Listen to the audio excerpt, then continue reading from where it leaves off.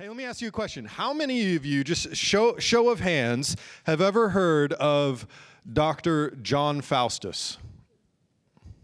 Yeah, that's about what I thought. Okay, good. Yep, good. All right, let me explain who Dr. John Faustus was. Okay, so he's not a real person. Faustus actually is the main character in a play that was first produced in 1604 in Germany.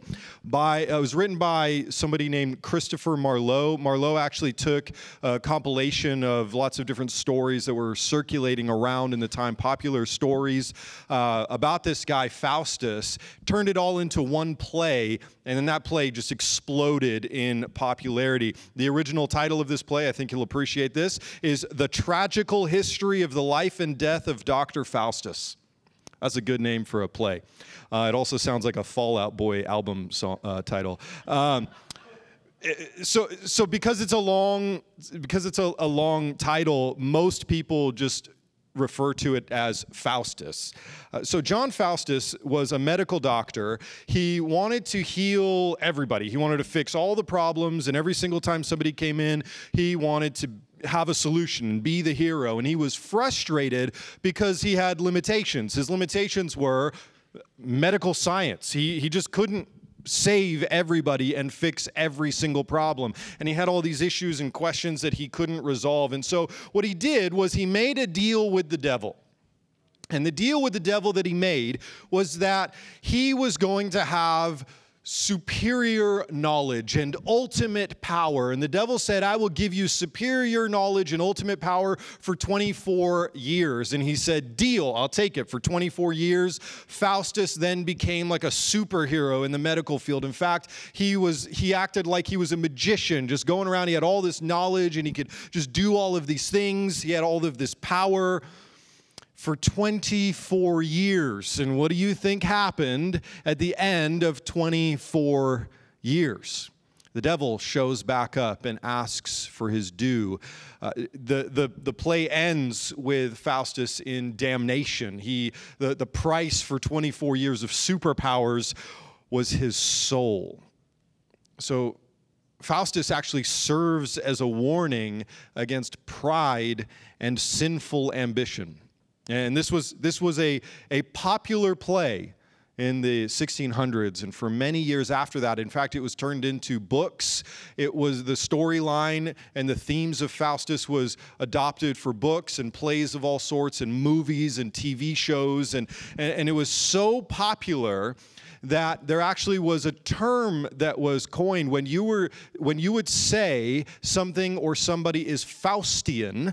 What you were saying was that person has sold their soul for pride and sinful ambition in order to have power. So you would say someone is Faustian. They weren't a hero in that story. And what you were also saying is, the devil's going to get his due. Eventually, that's going to come back around, and it won't end well for that person. Interesting, when you ask a group of people, like, say, in Lancaster in a congregation on a Sunday morning, hey, what do you know about Dr. John Faustus?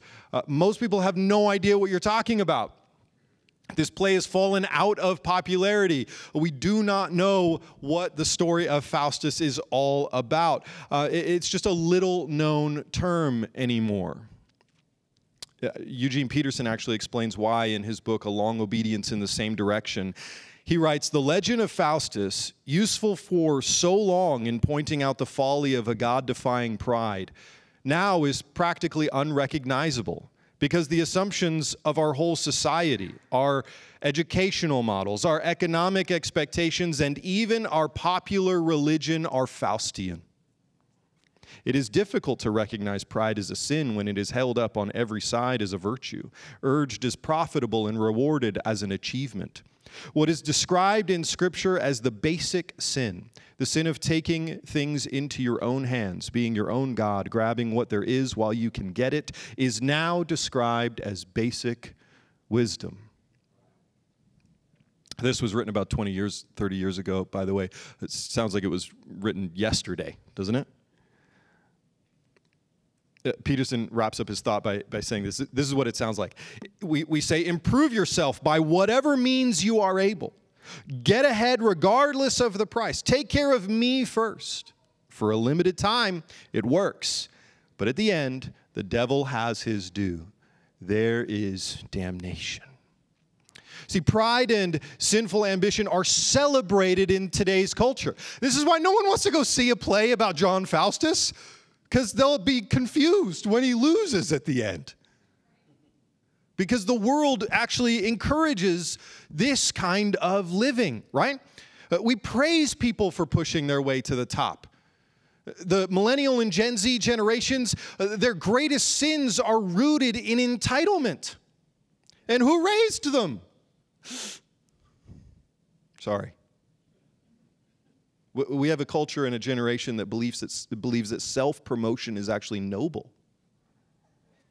But in the end, like all sins, pride and selfish ambition will result in the loss of our souls. Now, before I go any further, we're going to talk about what we're talking about. I'm going to tell you what we're talking about today in just a second, but I do want to just make one point of clarity. Ambition and self-development are not inherently sinful. I just want to make that clear. I'm not about to preach a sermon to you that says ambition equals sin. The sin actually comes in when we leave God out of our development. This is where we have a problem. The sin comes in when we take pride in our wealth or power or position, or when we compare ourselves to others in order to make ourselves look and feel better than others, or when we use our pride or our power, our position, or our wealth to abuse or to disenfranchise other people. So is ambition inherently bad? No. Be ambitious.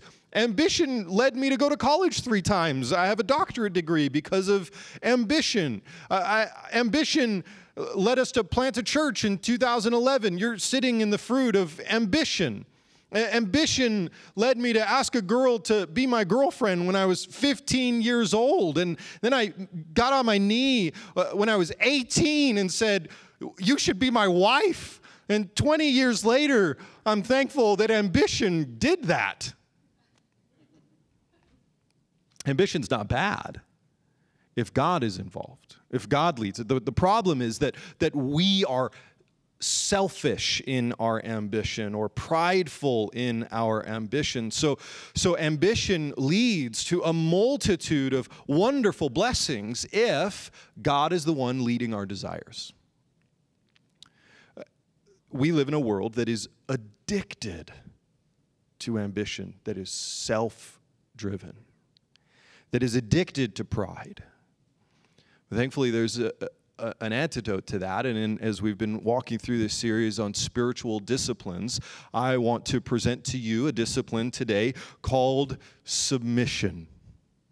And we're going to talk about the spiritual discipline of submission today and how it is a solution to a culture that tells you to drive for your own success at the cost of others, or to shape your life so that you are comfortable even if it means others lose out.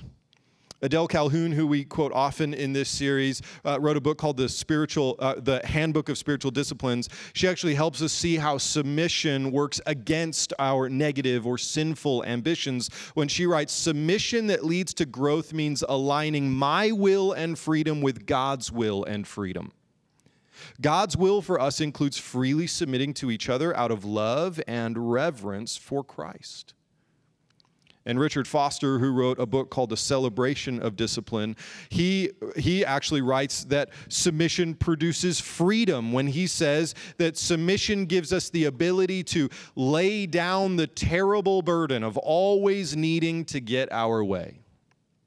In fact, if I could sum up what submission as a spiritual discipline is, it would be that sentence right there. That submission is the thing that produces, it is the discipline that produces the freedom from always needing to get our way.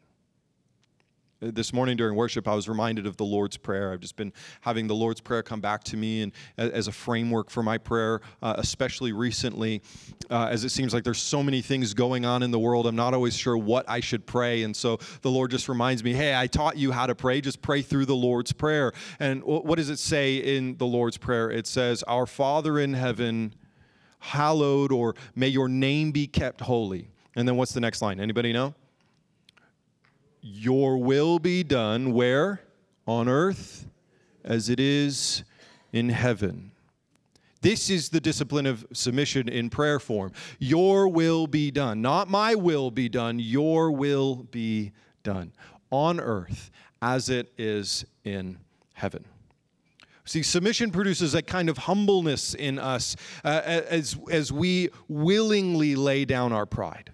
It says, God, you get to have your say. Your will be done, not mine.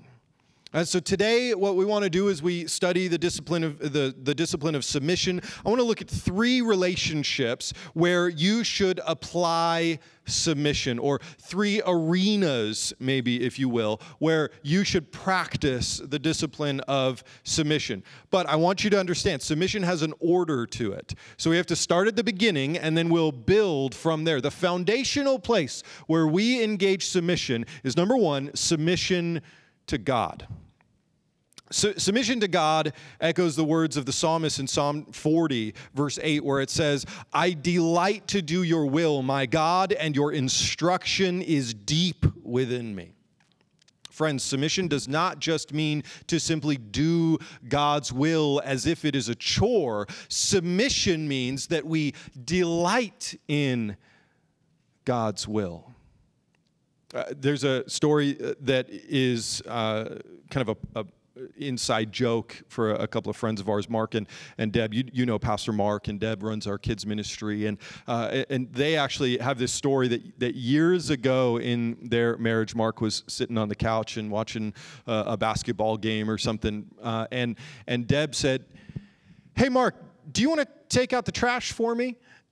And Mark from the couch sarcastically said, "More than anything in the world." And that's a great picture of a husband who doesn't really delight in doing the will of his wife. And so now for years and years in their marriage, anytime that one of them asks the other to do something, they sarcastically go, "I'd like to do that more than anything in the world." And they do love each other, just for the record, and they do serve each other really, really well, and they have a great marriage. But it's actually a really good illustration. It's a good question for me. How many times does God ask me to do something, go, "How do you feel like doing that, son?" And I sarcastically respond back to God, "More than anything in the world." Or maybe not sarcastically at all. I'm just honest with God and go, "No, God, I'd actually rather not do that. Thank you very much." I wonder how many times God has asked me to do something or asked you to do something that your response has been something other than what the psalmist portrays here. "God, your word is deep in my heart, and your will, I delight to do your will." This is the starting place of submission to God.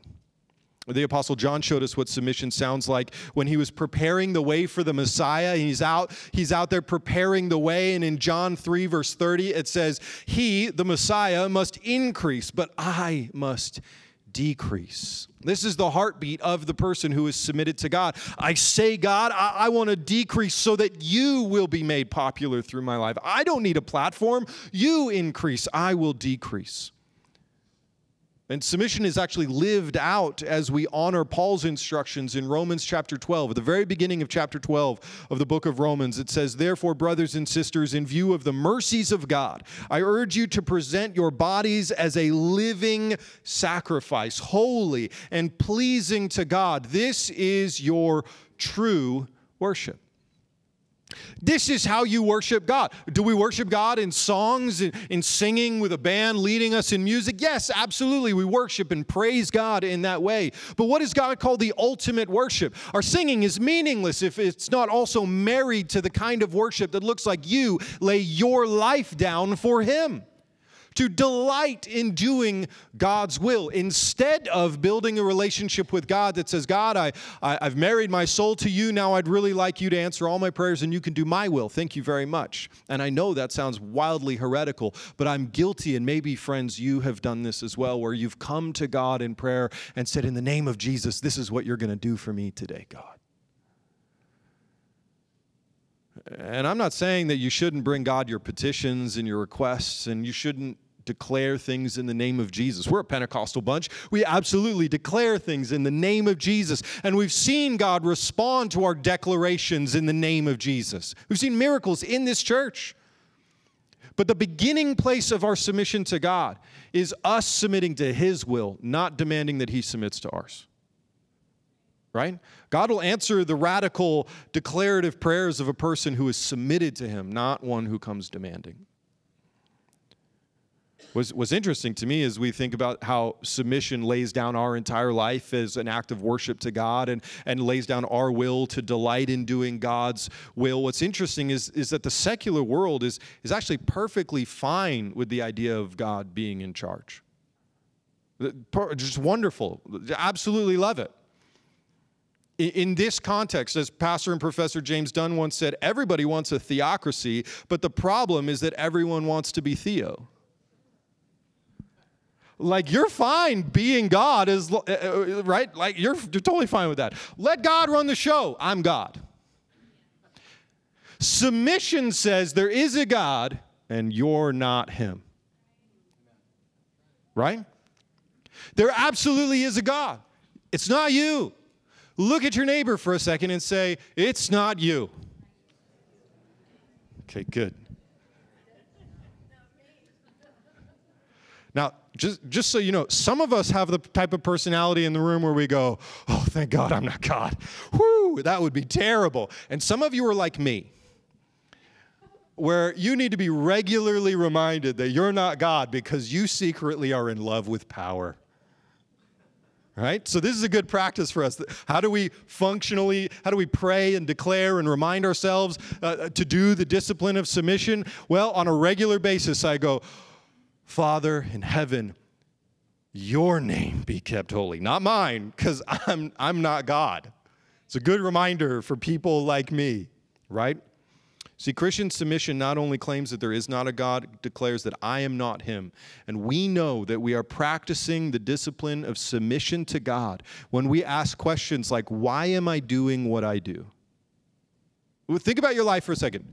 Think about your job, think about your family, think about where you live, think about what do you do for a living, all of that. If you're a student, why are you going to school? What's the purpose of that? Why do you do what you do?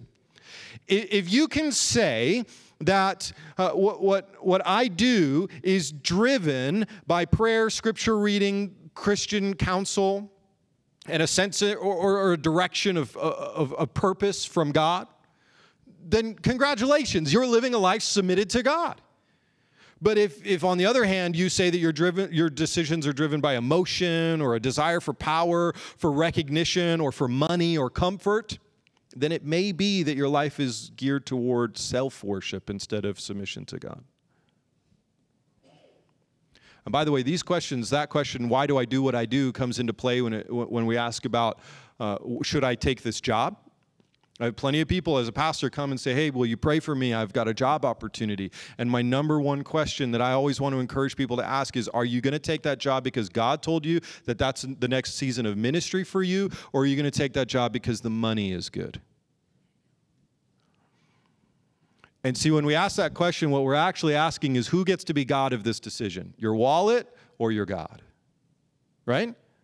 And so this is the discipline of submission in functionality. How do you decide stuff? Who is the ultimate decider of your life?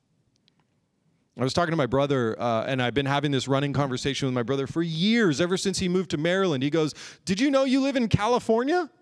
You could move to Maryland?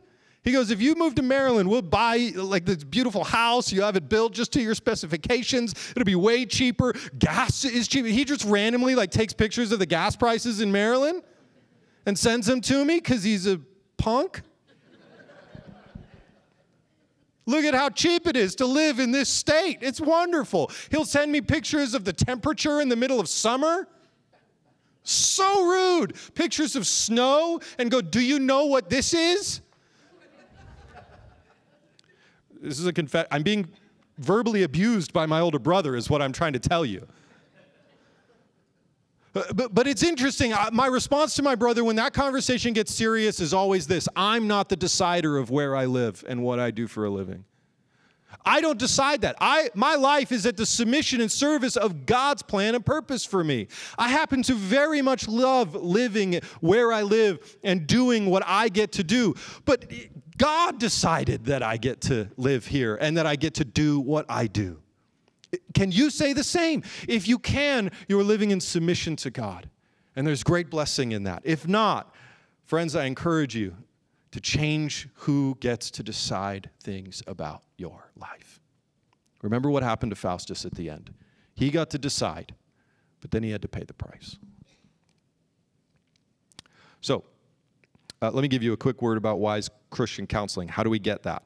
Now, this does not mean that you have to go pay for a therapist. Wise Christian, you probably should, but that's not what this means. Okay, wise Christian counsel comes from people who themselves are submitted to God, who have a proven track record of Christian faithfulness. Not people who are like brand new baby Christians, right? Don't get your wise Christian counsel from non-Christians or people who got saved last week. They just don't know yet. Wise Christian counsel comes from people who know the Word of God and are able to give advice based on Scripture.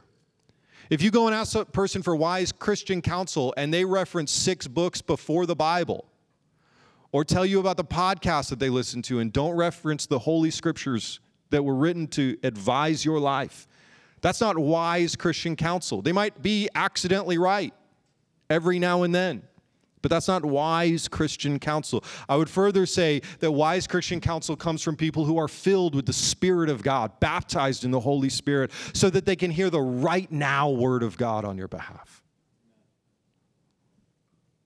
So, if you find that you want to be in submission to God, but your heart is pulled by all kinds of other desires, welcome to earth. And a good prayer to recite, if you want to come back, bring your heart back to submission to God, can be found in Psalm 131. I'll read it to you from the Message translation. It says, God, I am not trying to rule the roost. I don't want to be king of the mountain. I haven't meddled where I have no business or fantasized grandiose plans. I've kept my feet on the ground. I've cultivated a quiet heart. Like a baby is content for its mother's arms, my soul is a baby content. If you would just come back to this psalm and just say, God, where this is true, thank you for sustaining my faith in you, and where this is not true, bring me into the reality of this prayer. I want to live in submission to God. This is the sort of thing that we pray until it's true in the places where it's not. So the discipline of submission begins with submission to God. And then we can expand from there. Right? We can expand from a baseline of saying, I delight to do God's will, to now going to our second point of the day, which is that we have to understand what it looks like to practice the discipline of submission to authority. Now, we'll try to move relatively quickly through this, but there are 2 specific arenas where this kind of submission to authority is applied. Number 1 would be to spiritual authority. These are those people who are charged by God to lead you spiritually, like pastors in your life. So the author of Hebrews tells us what submission looks like for these kinds of authority figures.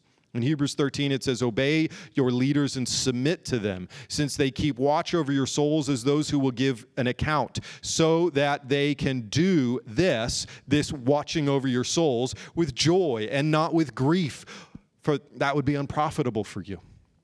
In other words, don't make it hard to be a spiritual leader for you. How do you make it hard to be a spiritual leader for you when you get advice from Scripture? You don't do it. That makes it really hard to be a joy-filled spiritual leader for you, right? Have you ever heard somebody say to you, man, I want to stop giving you advice because you never do the thing that I say that you should do, right? When you find a spiritual leader whose advice comes to you from the holy word of God, do the thing so that the next time they see you, they can go, oh, what a blessing it was to share the word of God with you because you went and did what God said. There was a young man who I was talking to at the Bible college, really just struggling, and he was at the point where he's just like, you know what, I'm just going to give up. And he was like 1 class from graduated. And so I sat down with him, and he just wanted to talk it out. And to be honest, he wanted to complain it out. And he wanted to give me all the reasons why he wasn't going to graduate. And he was justifying it. He goes, I'm already doing ministry. I don't really need the degree. It's just a piece of paper. And I said, you dope. You just did 4 years, and you spent all of this money, and you're going to stop right before the finish line? I said, do the thing. Do the thing. And then we opened Scripture and we looked at faithfulness. And we looked at people who endure. And people who do what they say that they would do. And I just began to give him examples and encouragement from the Word of God. I began to tell him what I felt like the Holy Spirit was saying through me to him right now in that moment. And he goes, yeah, okay, I'll think about it. I'll think about it. And I just went away and I just prayed for him. It was just a couple of days ago. He sent me a text. He goes, I'm going to finish it. Yeah, I'm so proud of this guy. You know what's going to happen the next time I see him? I'm going to be so full of joy to see this young man who finished. Not because of anything I said, but because the Lord got a hold of his heart and he was obedient. He did the thing God told him to do. Now, look, I want you to notice from Hebrews 13, notice the goal of spiritual authority. It is not so that leaders can dictate what you can and cannot do. That's where submission and authority gets all weird and messed up and abusive. We're not doing that. Biblical authority is not about telling you what you can and cannot do. It's about cultivating your heart in partnership with the Holy Spirit so that your leaders can give an account of your soul to God. Do you realize what this means? That if I'm your pastor, I'm going to have to stand before God about you one day. Please, make that a good day. The spiritual leaders are responsible to bring you closer to God so that when we stand before God and give an account of the souls that we were charged to lead, it's a good report that we can give. Okay, so let's talk then about secular authority because we have to go to work tomorrow and figure out what to do there. But Peter tells us what to do in 1 Peter chapter 2. It says, submit to every human authority because of the Lord, whether to the emperors as the supreme authority or to governors as those sent out by him to punish those who do what is evil and to praise those who do what is good. Now, notice who makes it on the list of authority figures that we should submit to. Every human authority. Every human, we really want to say Christian there, but it says human authority. But I didn't vote for them. But I have feelings about that group of people. Oh, well, Peter and Jesus don't seem to care. Submit to every human authority. This covers your boss, whether you think they're good at it being your boss or not. This covers law enforcement. This covers political leaders, and the list would go on.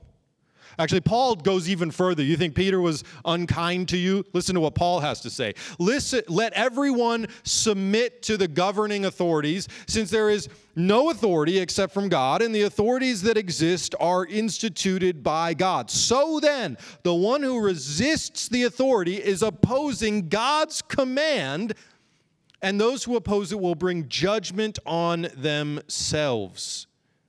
For rulers are not a terror to good conduct, but a terror to bad conduct. Do you want to be unafraid of the one in authority? Do what is good, and you will have its approval. For it is God's servant for your good. But if you do wrong, be afraid, because it does not carry the sword for no reason. For it is God's servant, an avenger that brings wrath on the one who does wrong. Therefore, you must submit, not only because of wrath, but also because of your conscience. See, Paul does not tell us only to submit to the leaders that we like or the ones that we think are doing a good job, but to submit to all authority figures. So the question that comes up when we talk about this, inevitably, if you haven't already thought about it yourself, I'll tell you the question that will come up if you reference authority, submission to authority, like police officers and politicians. Someone will ask the question, is it ever okay as a Christian to not submit? Maybe you heard this question in 2020 or 2021. I'm not making this up. Like, we've asked this question a lot, right? Okay, you want to know the answer? Is it ever okay for Christians to not submit to authority? Yes. Yes. Under a very particular set of circumstances. if that authority figure is leading you to sin, then you are not obligated to obey. Okay, so this is where we touch some nerves and step on some toes, and you go, well, what if I don't want to do the thing that they... Well, is doing the thing that they want you to do sinful? No, I just don't want to do it. Okay, so you get to then choose whether or not you're going to be a submitted person. But I don't want to do it. Okay, now you sound like a 5-year-old. But I don't want to wear the mask. Now you sound like a 5-year-old. But I don't want to do the thing. I don't want to keep my opinions to myself.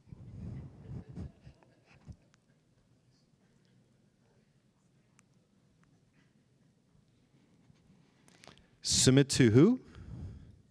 All authority. Under what circumstances? That they're doing anything that does not lead you to sin. You understand it? Are you comfortable with it? Does it matter? In fact, I propose to you that where this is uncomfortable is the purpose of the discipline.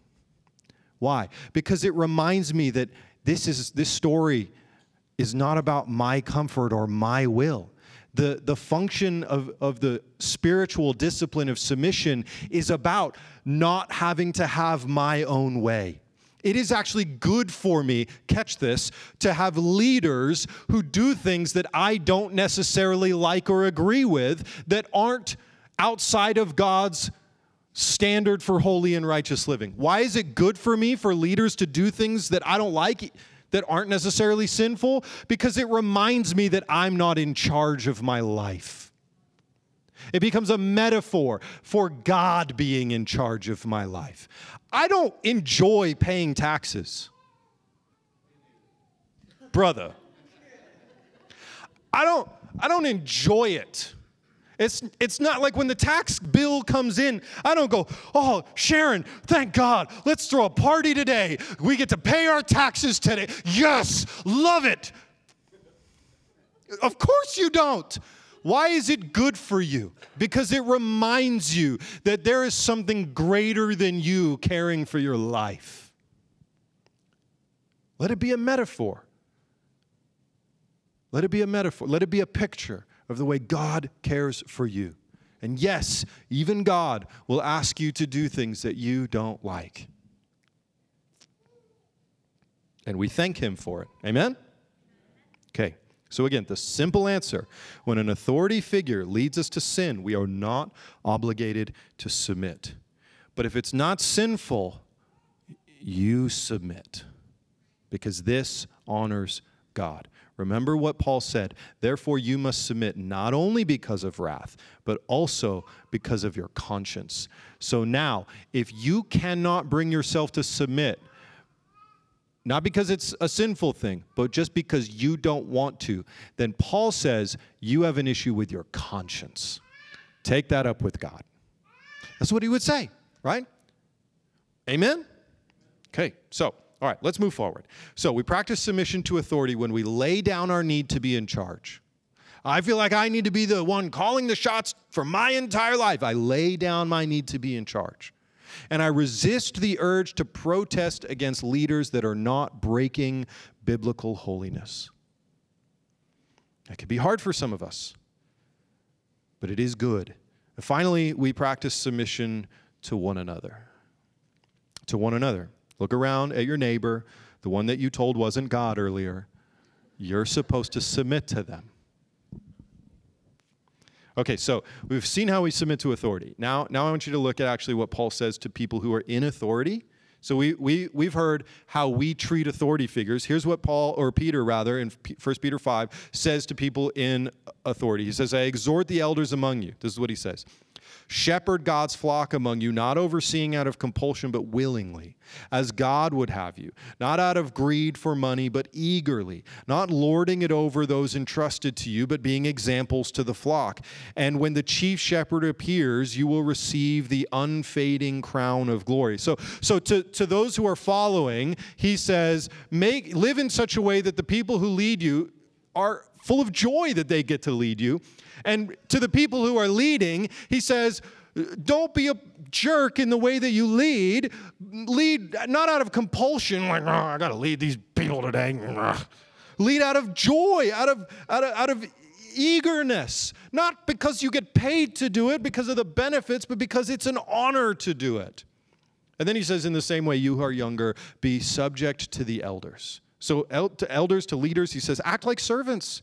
And to the younger people, the people who follow, serve, follow, submit. And then he continues. In verse 5, he says, all of you, say all of you, clothe yourselves with humility toward one another, because God resists the proud, but gives grace to the humble. Now you need to hear this. A distinctive of Christian leadership and authority is and has always been that our leaders are submitted to the people they lead. Not lording over, but coming underneath the people that they lead. So as the pastor of this church, if I am your pastor, what that means is I have a position of spiritual authority in your life. But spiritual authority looks more like servitude than dominance. We get it wrong when we flip the script and say, well, don't touch the Lord's anointed means that you have to do everything I tell you to do. That, my friends, is called spiritual abuse. Spiritual authority comes underneath and serves the people of God, right? This is why Jesus looks at the disciples who asked for a holy high seat right next to the hand of Jesus and go, you don't know the cost of what you're asking for, right? You want to be the first in the kingdom? Get at the back of the line. You want to be the head? Serve everybody else. Right?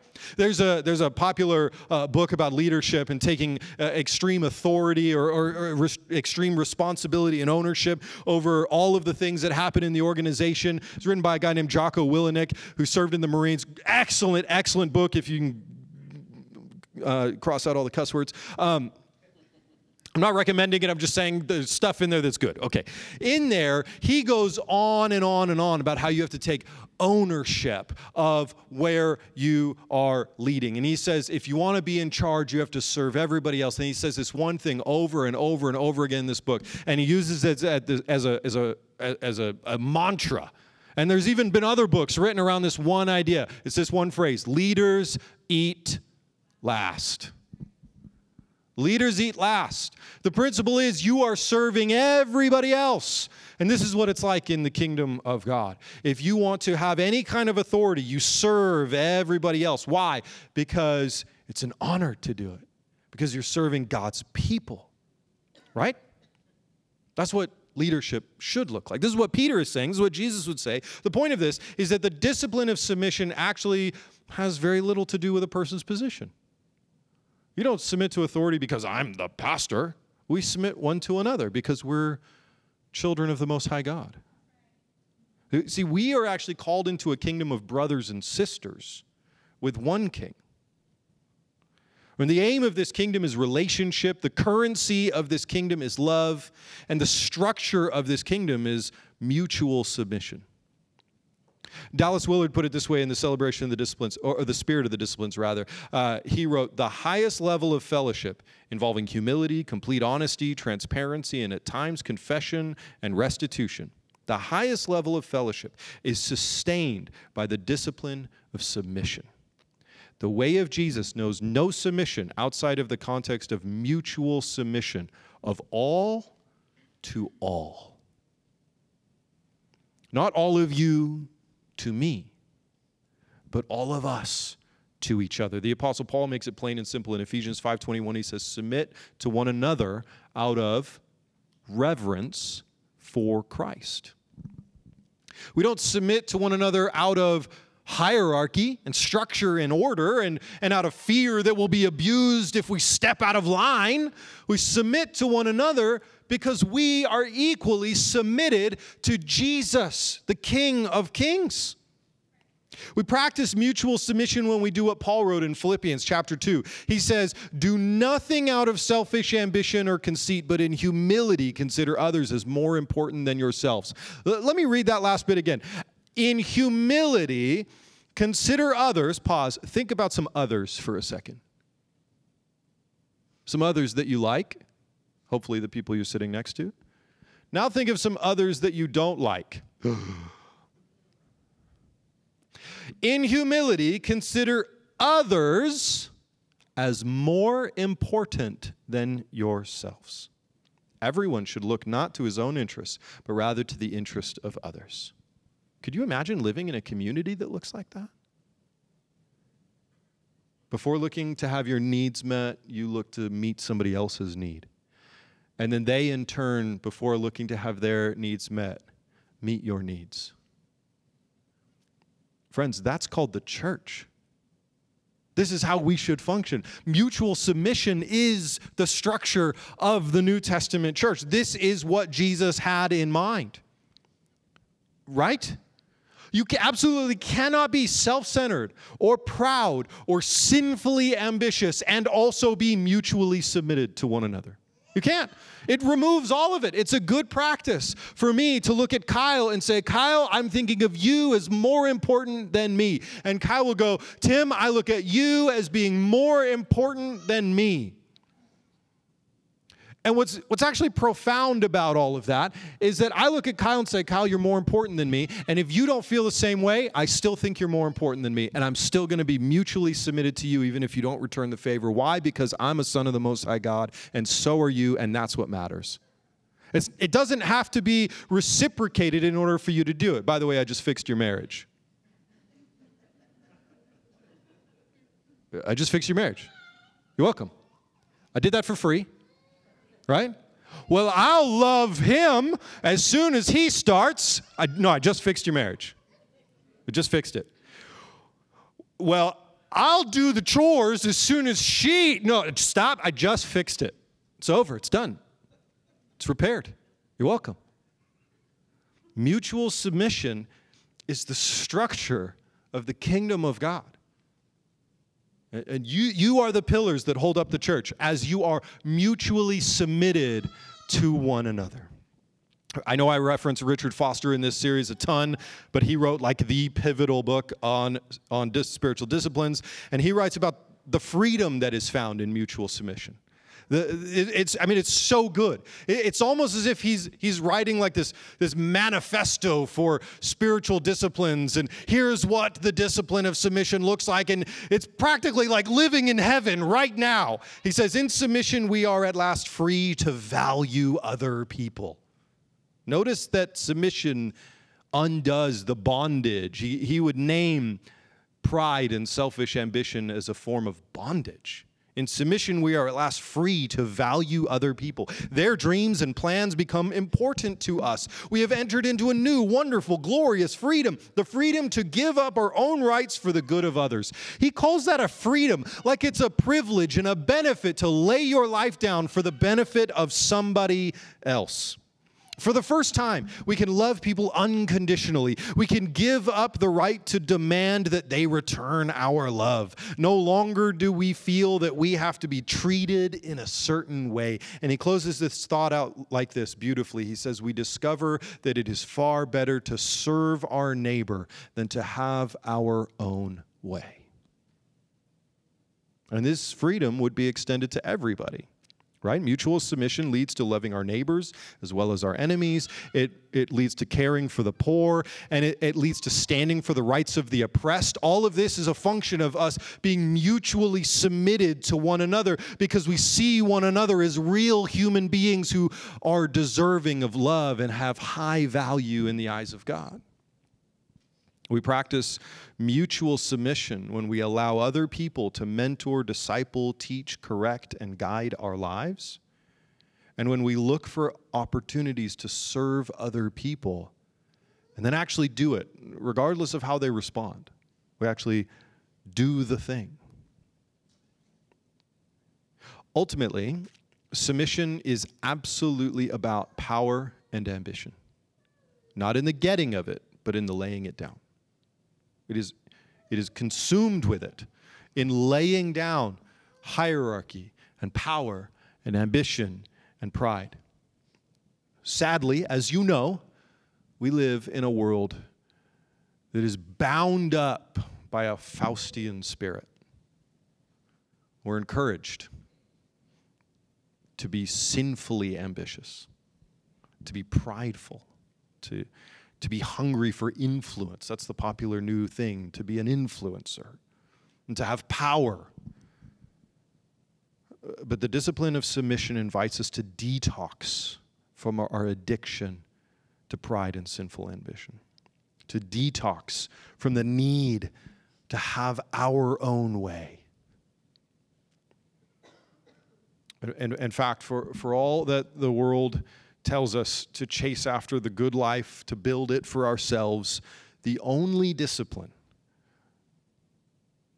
that actually produces that kind of culture as a promise is the discipline of submission. In fact, I'll read it to you in Psalm 133 as we come to a close. It says, "How wonderful, how beautiful when brothers and sisters get along."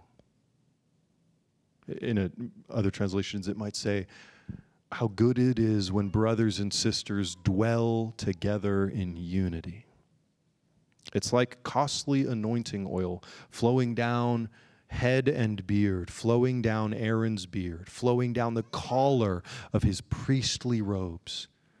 It's like the dew on Mount Hermon flowing down the slopes of Zion. These are pictures of the leaders in the church, the heads of the church, the priests having anointing oil poured all over their head, and that oil pouring all the way down over the entire body. This is an allusion to the future picture that Jesus would come to create a church that is referred to as the body of Christ. And Jesus being the head of the church, the anointing flowing from the head all the way down over the body. If we live together in unity. Yes, that's where God commands the blessing and ordains eternal life.